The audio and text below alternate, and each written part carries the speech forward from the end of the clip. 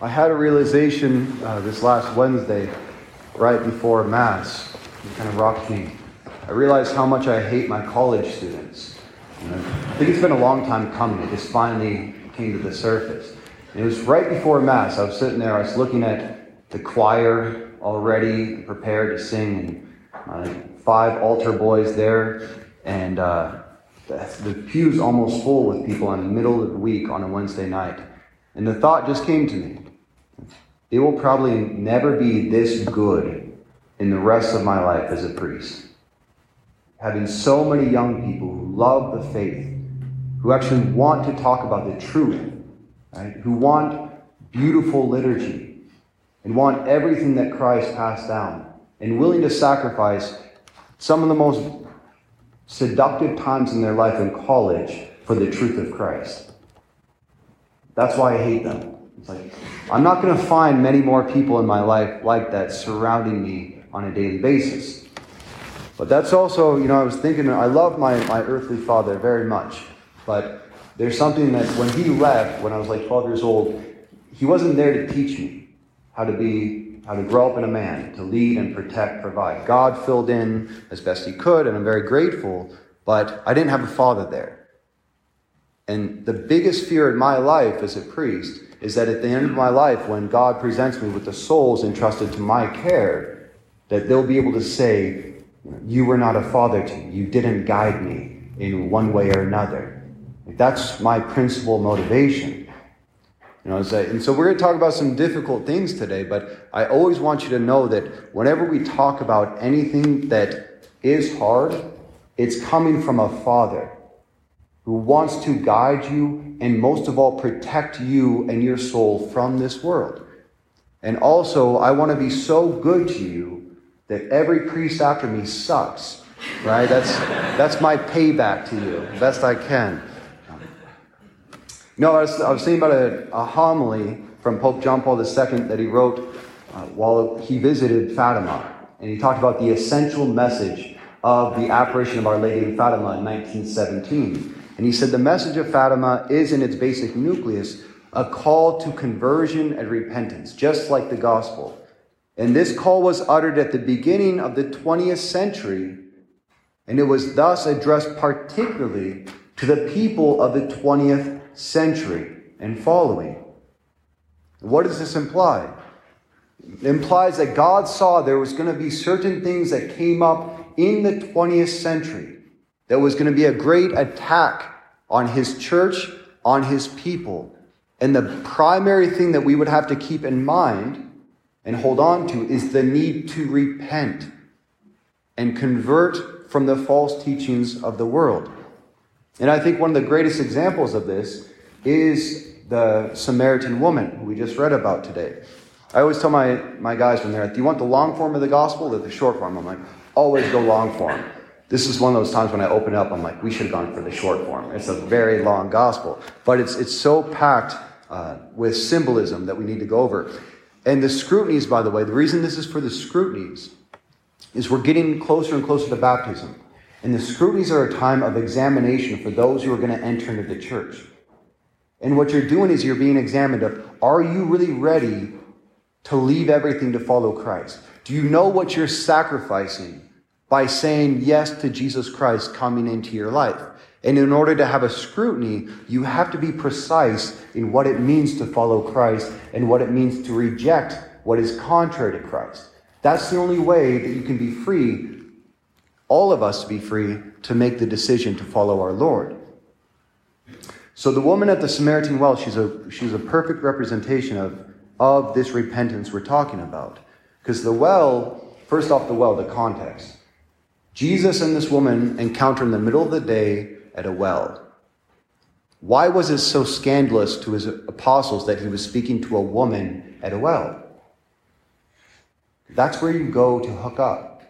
That was like the old bars of the Old Testament, right? Because it was the women who would go to the well. So anytime a man wanted to find a wife for himself, he knew where to look. That's why Isaac's son Abraham's son Isaac met his wife at a well. Moses met his wife at a well. And it's a strand of traditions that many men would go to the well to find their future wife, because they'd be there all together drawing water. So when they saw Christ speaking to this woman by a well, it immediately signified of a bridegroom looking for his bride. And that's why the church fathers say the Samaritan woman actually represents the Catholic Church. The church that had, the Gentiles that had fallen away to false worship, and that Christ came to reveal himself as their true bridegroom, as the God that they were looking for in all the wrong places. And it's also very significant that this is happening at noon. So this woman is walking by herself to a well at the hottest time of the day. Why? Because she's shamed. She's a woman who's had 5 husbands and living with another man who's not her husband. And she's in a small town of Samaria. Right? Things get around. So you can imagine maybe she just felt so ashamed and different from all the women that were coming to get the water at the beginning. She didn't want to be around them. So she was ostracized by her sins, set apart. And yet Jesus Christ, knowing that that's when she would be coming, he went there first. That's how God always deals with our sins. He finds us in the very place where our sins have ostracized us. That's the mercy of God. He doesn't wait for us to become perfect. He finds us in that very place to speak to us in truth and lead us back to himself. And it's also interesting about the day, right? Because right before this happened, Nicodemus came to see Jesus at nighttime. The Pharisee was asking questions about what it means to follow Christ. And the whole time Christ was criticizing him because he didn't understand. And the night represents darkness, sin, and incomprehension. He meets this Samaritan woman in midday. It means clarity and grace. She was ready to receive the word of Jesus Christ. She'd experienced the lies of sin, the lies of the world, the lies of the flesh that had led her into a deserted place. She was looking for something more, someone more. And she found him right there at the well, waiting for her. And the last thing is a dialogue. It's a long gospel because it's a lot of dialogue. But the whole time Christ was speaking to her, he was waiting for her to come to a place of truth, where she could dialogue honestly about where she was at in her life, what she was looking for, and how he was the answer. And then she had to come to the point of, am I going to leave behind what is destroying me, what is of the world, of lies, and am I going to follow you? And he offers her with that the living water. And this all takes place around water. Jean Corbon, a great theologian, he said that the whole Old Testament is about people wandering in the desert looking for water. And water in the scriptures always represents love, that which sustains us. Especially in an exile where love is so hard to find, the pure love that we're all longing for. And so this dialogue around water, about Christ being able to give her water and thirsting and asking her to give her a drink. St. Mother Teresa of Calcutta said, Jesus thirsts that we might thirst for him. The whole time he was making himself vulnerable so that she would give to him so that he could offer her something even better. Christ always makes himself weaker for us so that being in a place of need, we would learn to give to him and then receive. But the water that he offers her, the living water, is the Holy Spirit, the love of God poured out. And we all know that human love, it can be like water that it satiates for a moment. But if it's looked for as an end in itself, it always drips away. It cannot satisfy the human heart. Because every single one of us is made for the Holy Spirit, made for the love of God for all eternity. And when we stop living for that love, that's when we get a culture, of divorce and adultery and going from one relationship to another. Because there's only so long that human love can satisfy us. There's only so much one human being we're all weak and sinful, can actually give. In the end, we're all made for that living water that Christ is offering to this Samaritan woman. And the most significant thing about this woman is her 5 husbands. She had 5 husbands, and the one she was with now was not her husband. Well, that's an allusion to the history of the Samaritan people. Because the Samaritans, the reason the Jews didn't want anything to do with the Samaritans, another reason it was scandalous that Christ was talking to her, was because the Samaritans had broken off the Davidic kingdom in the Old Testament. And the king of Samaria brought in kings from all pagan parts of the empire to take over that area. And there were 5 primary pagan territories that the Samaritans inhabited, with 5 different false deities. So the Samaritans had actually given up a little bit of the purity of their worship to assimilate these 5 other religions into themselves. So she's also a representation of those who have lost their way in the world. They're no longer in the pure worship of God. They've taken in many false ideas, false beliefs, in order to assimilate and be a part of their culture around them. They were the butt Catholics of that time. You never want to be a butt Catholic, right? A Catholic butt. I'm a Catholic, but I don't believe this. I'm a Catholic, but I think there's many ways to salvation. I'm a Catholic, but I don't believe in all the church's teachings on sexuality, whatever. Those are butt Catholics. You never want to be a butt Catholic. The woman at the well with the 5 men, none of whom were her husband, she represents the church before Christ came to redeem it. And now Christ, the true bridegroom of Israel, of this woman, of every one of us, is standing before her saying, I am the one whom you are looking for. The one who is speaking to you. And she has the choice to say yes to him or continue on her way. The question for every one of us, especially those who are preparing for baptism and confirmation, coming into the Catholic Church, is, am I ready to repent?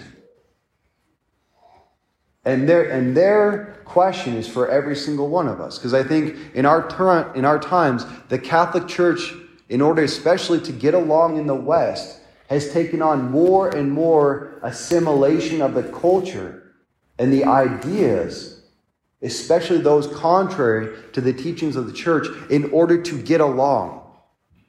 And we're seeing a divide that's growing inside the Catholic Church between those who are trying to stay faithful to the unchanging teachings of Jesus Christ and those who are little by little trying to become assimilated into the culture. And so when we ask the question, are we ready to repent? What Mary herself in Fatima brought forth in 1917 as a warning to our world, we have to ask, what does that actually mean to repent of? What's the battle of our time?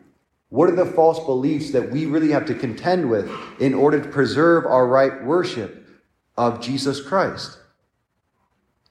And one thing that Mary said, and I think it's in its essence, I think it's the sexual revolution. I think that's the biggest problem. That's why below the belt issues are not fun to talk about. Sometimes you can make it kind of fun in this time, but it's so essential for all of us because it's staring us in the face all the time. If I told you that to be a good Catholic, in good standing, you had to believe that it was not necessary to get circumcised in order to enter the church. I'm guessing none of you would have a problem with that, especially not Christopher Apple. He's very convinced of this fundamental doctrine. And yet St. Paul was almost killed over this. He was almost stoned because this was the fight of their times. And that's why all of the letters in the New Testament from St. Paul have to deal with this. That was their fight. And if we lived in the first 7 centuries of the church, people were getting killed over false understandings of the nature of Christ. If I said that everyone had to know that he was a second person of the Holy Trinity and true God and true man, again, right now, not a big argument. Back then, it took 700 years of church councils to get the firm dogmas that we live by now. So every time has its own battles. Our battle now is about human sexuality and what it means to be made in the image of God as man and woman. And that's what needs to be scrutinized in every one of our hearts. Where do I stand with the church's teachings on human sexuality, especially in a culture that is only getting more blatant and visceral in its attack against our teachings? Our Lady of Fatima said that more souls go to hell because of the sins of the flesh than any other sin in the 20th century. And Sister Lucia, one of the seers who lived until the year 2004 as a nun, said that the final battle between Christ and Satan would be over the family. And those who fought to protect the family would suffer much in our times. And I can't tell you how many families who are very open to life and striving their hardest to teach their children the faith, they say how much they suffer, even within their own Catholic communities, of being looked down upon for striving to retain that. So what do the sins of the flesh look like? And there's a universal condemnation. I want to say this because it's something that we all need to just have before our eyes. That the Catholic Church does teach that there can be no way in our beliefs or in our actions any approval of masturbation, pornography, sex outside of marriage, contraceptives of any kind, abortion, homosexuality, divorce, adultery. Am I missing anything? There's a lot there. But we all know that. You know, like the Samaritan woman, she knew in her heart what she was doing was wrong. But she had to come to a place of dialogue with Christ to speak to him about where she was and what he had to offer, to allow those truths to come up and make that decision on where she stood. And that's where we stand in the church, Catholic Church in America, especially in our times. Every one of us. Where do I stand on the most fundamental issues that are at stake in our times? You know, and that number 5 is very significant. I just heard a talk from an exorcist. I never heard this before. But I guess Satan, just like there's hierarchy in heaven, there's hierarchy in hell. And under Satan, there's 5 general demons that work under him. Right? And he described them as, the first one is the demon Baal. That's where the demon Baal was the first demon that in the Old Testament the Jews were constantly being tempted to worship. But he's the demon of fornication. So separating sex from marriage and procreation. And once you do that, once sex becomes about pleasure, then adultery becomes more open, right? Contraceptives becomes a great means to that end. And then what it leads to is the next demon, which 2 demons are Asmodeus and Leviathan. And those are the demons of homosexuality. Because once sexuality is separated from marriage and children, there's no argument on why it's okay here and it's not okay over here. So that's when homosexuality always begins to become prominent in a culture. And then the third demon is Lilith, which is the spirit of Eve. And it's a feminine rebellion against God and against man. It's a spirit of feminism. And I think that's because men and women especially become objectivized once sex becomes about an end in itself, right? Just being used over and over again by different men who never commit themselves to it. And then that's when women will start to say, well, we don't need men anymore. We can just do it on our own. There's no more mutual trust and surrender. And then the last demon, the 5th one, is Baphomet. And what's Baphomet the demon of? Child sacrifice. You can still see images from the Old Testament of the Jews who are being condemned for sacrificing their children to this demon Baphomet. And that's the final culmination. Child sacrifice in order that I can have freedom with my sexuality. But you see the progression there. Once sex is just free outside of marriage, no longer united with childbearing, it leads to contraceptives, it leads to homosexuality, it leads to women being objectivized and then rebelling against men in feminism, and then the final end of that is the children. Child sacrifice. And that's exactly where we're at. That's what blew up in the 20th century, and it's only heating up in the 21st century.